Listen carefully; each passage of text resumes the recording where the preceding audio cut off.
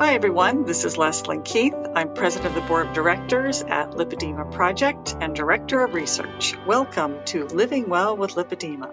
Today, I have an excerpt from a webinar with Dr. Anthony J. that was held in 2020. Dr. J is a biochemist and researcher who has written the best-selling book, Estrogeneration. In this clip, he talks about all of the health issues that are on the rise that may be due to exposure to artificial estrogens. Then he talks about the problems with plant estrogens such as soy and flax. The main topic I'm going to speak on is these artificial estrogen chemicals. And unfortunately, there's a lot of them. And I think lipedema is on a rise. I'm sure if it was studied 50 years ago, 100 years ago, I'm sure we would have a trajectory going up. There's a lot of other things that have been going up in terms of health and health disorders, health issues. Breast cancer is one of them. Global breast cancer rates up 250% since 1980.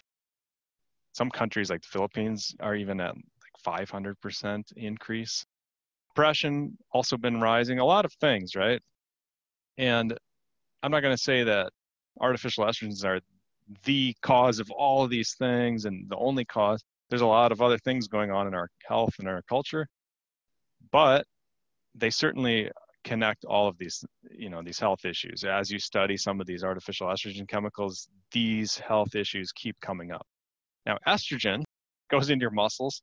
It can stick to the receptors in your muscles. It goes into your skin, it goes into your trachea, it goes into your lungs, it goes in your bladder, on and on and on. You go down this list. We have receptors all throughout our body. So it shouldn't be surprising that estrogen can cause, when you throw off the estrogen, the natural estrogen balance can cause a lot of problems in a lot of different organs. And there's some that are more consistently seen as a problem than others, but potentially there's a lot of problems here. Now, the other thing, because estrogen comes in 3 different types, they actually call it a promiscuous receptor. The receptor, which I think is hilarious, right? I mean, a scientific paper talking about promiscuous estrogen receptors. But the reason for that, again, because there's actually 3 different types of estrogen. So the structural diversity of these estrogens can explain the response of the estrogen receptor to synthetic chemicals, such as BPA, right? Bisphenol A, DDT, on and on and on. They can disrupt estrogen physiology. There's even plant molecules that we're going to talk about. So that's what opens up this whole floodgate of problems, because the estrogen receptor can stick to other things. And generally, those other things are unnatural, they're fake, they're man-made, they weren't found in nature 100 years ago. And if they were just a little bit. Now we've got them purified, and it's becoming a bigger problem. So what are artificial estrogens? Artificial estrogens, they're chemicals that deceive the estrogen system that I was talking about. And the average person is exposed to about 10 of these every day. But I want to focus on the ones we're exposed to every day, because obviously those are the ones we want to get rid of. The top 10, in my book, I've got this top 10 list just to simplify things. You'll notice there's plant estrogen, phytoestrogen. Phyto means plant.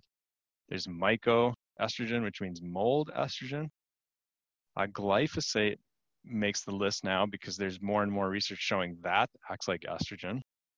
And by the way, when I wrote my book, I wasn't totally sure on that. It's becoming more clear. It's tricky because glyphosate, the molecule, the structure of glyphosate doesn't look anything like estrogen. But I think 2 glyphosates can actually stick together and form a molecule that looks like estrogen. So I think that's how it's happening. But anyways, atrazine, another herbicide. We'll talk about a bunch of these: parabens, plastics, phthalates, so a lot of stuff. Birth control, of course, acts like estrogen. It's designed that way. And then the artificial red dye. So this is the overview. And now we'll just go into some of the details. So phytoestrogen, plant estrogen. They did a study in Canada with over 100 food items. And they're just plant foods. They're just looking at plants and saying, okay, you eat beans, you eat broccoli, you eat cauliflower, some people eat kale, on and on and on. Let's look at how much plant estrogen is in all of those different plants. They were all under 1,000 units of estrogen, except soy and flax. Soy and flax were over 100,000 units. So it's like a night and day difference between soy and flax and all of the other plant foods that you're eating in terms of how much estrogen they have. So that should be on your radar. Be careful with soy and flax. Some people handle it better. Some people have excellent genetics for dealing with these natural plant estrogens. Again, at least our bodies have seen those chemicals historically. Our ancestors, we have enzymes, we have a system to kind of manage it. Our gut bacteria have seen these. But still, with all the other estrogens we're getting in our system, you got to be careful. And there's no denying, a lot of people talk about the benefits of soy estrogen and things like that in certain situations, certain contexts, but nobody argues about whether or not it acts like estrogen. And similar with flax, there's benefits from flax. And this is an example here. Flaxseed alters estrogen metabolism in postmenopausal women to a greater extent than soy. Most people don't even realize flax can act like estrogen. And by the way, flax was 300,000 units of estrogen. Soy was 100,000. And again, everything else was under 1,000. It's just such a huge leap. But what's interesting about flax is it can be broken down to this molecule called 2-hydroxyestrone. And that's actually considered a good estrogen. So if you actually successfully break it down into this other metabolite, it might actually be beneficial, but it's questionable. A lot of people don't necessarily have good gut bacteria these days. And then the other thing about flax that I do like is that, number one, it has CBD, cannabidiol. And then it also, of course, has a lot of omega-3. So there's pros and cons with flax. I think you can get your CBD from other sources like hemp. I think you can get your omega-3s from other sources like fish. But this confuses a little bit of the research, because if you're trying to study just the estrogen part of it, there's a lot of good parts that come with it. And it makes it messy. It makes it confusing. Lavender oil is another one that's a lot of people don't realize. You have a lot of health products these days. They put lavender essential oil. A lot of these conferences I speak at, they don't like me talking about this, because every company that sponsors them has these lavender products outside at the tables. Since 2007, the New England Journal of Medicine published a paper. They actually found a bunch of children that were going into puberty. And these were like babies. They were like literally 1-year-olds starting to go into puberty. And the common theme with all these children was they were using lavender essential oil products, in particular like lotions and things, and putting it on their skin.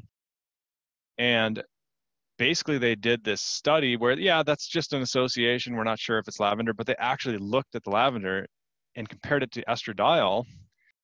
And they shown basically it acts on the estrogen receptor at pretty similar levels. And that's really convincing to me, because I'm a biochemist. And that's the kind of research you want to see. So even here in 2018, now a new study lends further evidence, suspected link, et cetera, et cetera. You can read it yourself, but they're still talking about caution and how these lavenders are potential endocrine hormone disruptors. Something to be aware of. Thank you, Dr. J. Fantastic information, and good for us to know what things that we should be looking out for and maybe try to avoid. And thank you so much to you, our listeners. If you haven't already subscribed to our daily flash briefings of tips, tools, and research about lipedema, you can subscribe at Apple, Spotify, Amazon Alexa, or here at this website, lipedema-simplified.org/flash, where you'll find an archive of all of our flash briefings. Thanks for listening, and I hope you'll join us again next time for another Living Well with Lipedema flash briefing.